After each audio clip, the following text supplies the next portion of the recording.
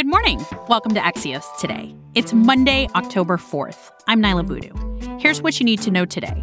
The Supreme Court takes up some of our nation's biggest issues, plus Mike Allen on the Pandora Papers. But first, today's one big thing. Afghanistan's ambassador to the U.S. speaks out. Do you think Afghans will ever trust an American president again? Not soon, probably. I'm sorry to say that. I don't think so. That was Axios' Jonathan Swan speaking to Afghanistan's ambassador to the United States, Adila Raz, for the latest episode of Axios on HBO. It was her first TV interview since the fall of Kabul, and Jonathan Swan is here to tell us how her story might reflect Afghanistan's story right now. Jonathan, thanks for being with me. Thanks for having me. Jonathan, Afghanistan's ambassador to the U.S., Adila Raz, is still working in D.C., and I wanted to start by asking you, does she still consider herself the ambassador to the U.S., and is she? Yeah, she does consider herself the ambassador, and it's the most extraordinary situation. Basically, she's stateless. She has kept the embassy open, the Afghanistan embassy. Obviously, she has no leader that she reports to because Afghanistan's president, Ashraf Ghani, fled the country in secret.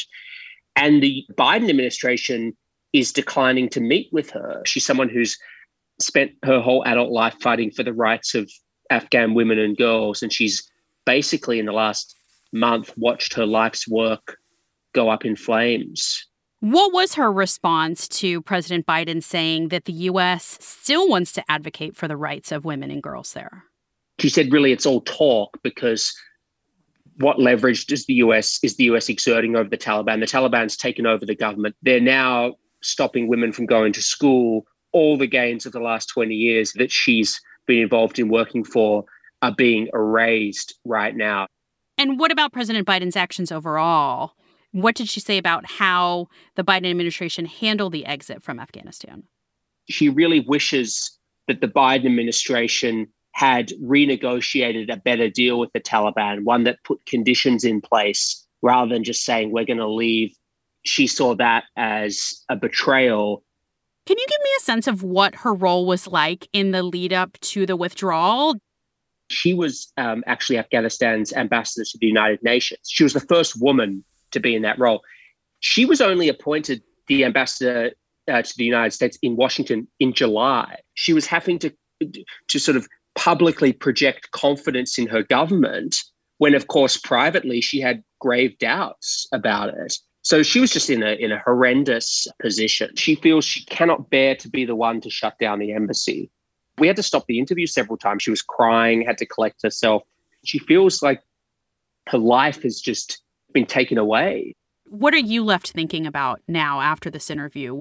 I'll be honest, it left me feeling pretty bleak. The Taliban has shown pretty clearly that they haven't really changed. Ideologically, they're still the same Taliban that they were in the 1990s when they stopped Ambassador Raz when she was a young girl from going to school. The other thing that people aren't thinking about right now is Afghanistan is already experiencing a humanitarian crisis. There are sanctions on the Taliban, and yet there's this moral imperative to get aid and food to the Afghan people. So it's just a very complicated situation, and real people's lives are at stake.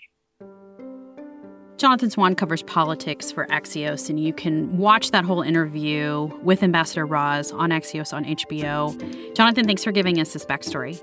Of course. Thank you.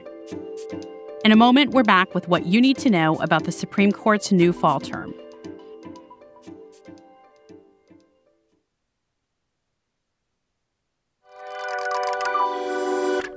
Welcome back to Axios Today. I'm Nyla Boodoo. Abortion, guns, and religious rights top the list of major issues in front of the Supreme Court as it starts its new term later today. Jeffrey Rosen is the president and CEO of the National Constitution Center, and he's with us for what he's watching as this new term begins. Hi, Jeffrey. Hi, great to be here. We're hearing so much about, for example, abortion. Is that the biggest issue the Supreme Court is taking up this fall?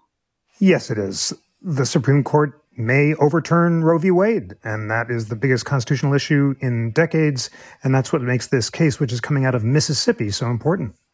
What do we need to know about that case? Well, Mississippi passed a law banning abortions after 15 weeks, and Roe v. Wade and cases after that said you can't ban abortions before fetal viability around 24 weeks. So if the Supreme Court were to uphold this ban, that would represent a huge setback for abortion rights.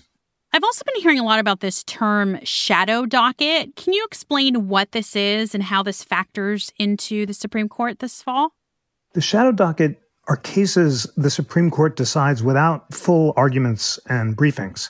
And in the abortion context, the court recently refused to block Texas's abortion law, which bans abortion after 6 weeks. And it did it on the shadow docket. In other words, it issued a brief opinion, but it didn't give reasons that really justified what it was doing, and it also didn't have full briefing.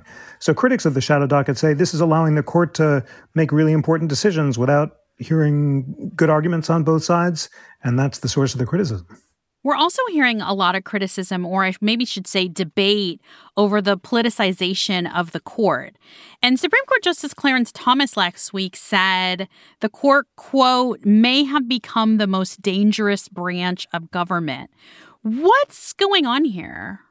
Well, those who say the court's becoming politicized say the justices are ruling based on politics rather than the Constitution. And it's interesting that not only Justice Thomas, but also Justices Barrett and Justice Breyer, appointed by President Clinton, all denied that. They say judges are actually deciding based on their judicial philosophies, not politics.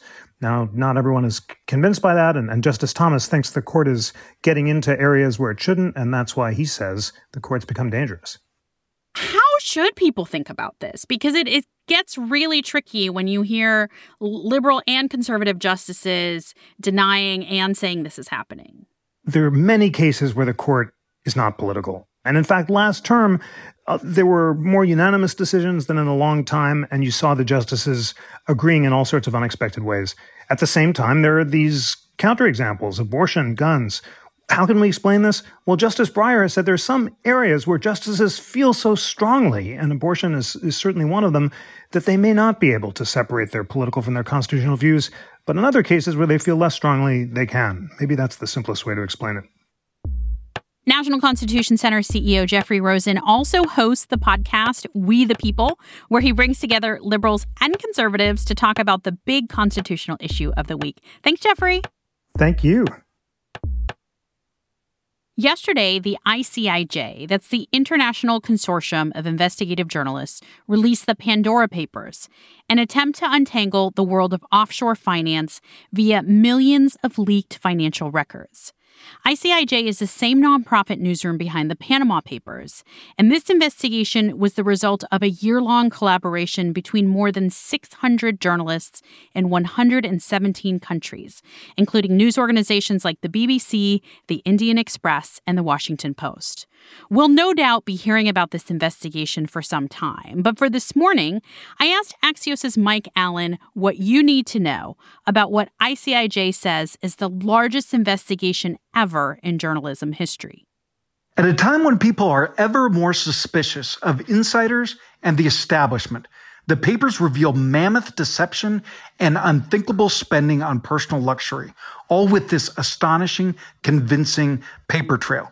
Look at Jordan, among the poorer countries in the Middle East, a large recipient of U.S. foreign aid.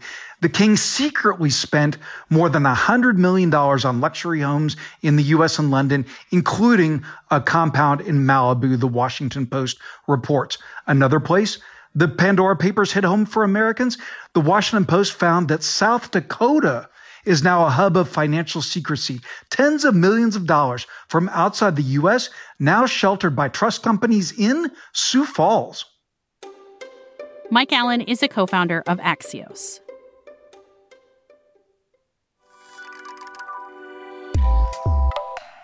That's it for us today.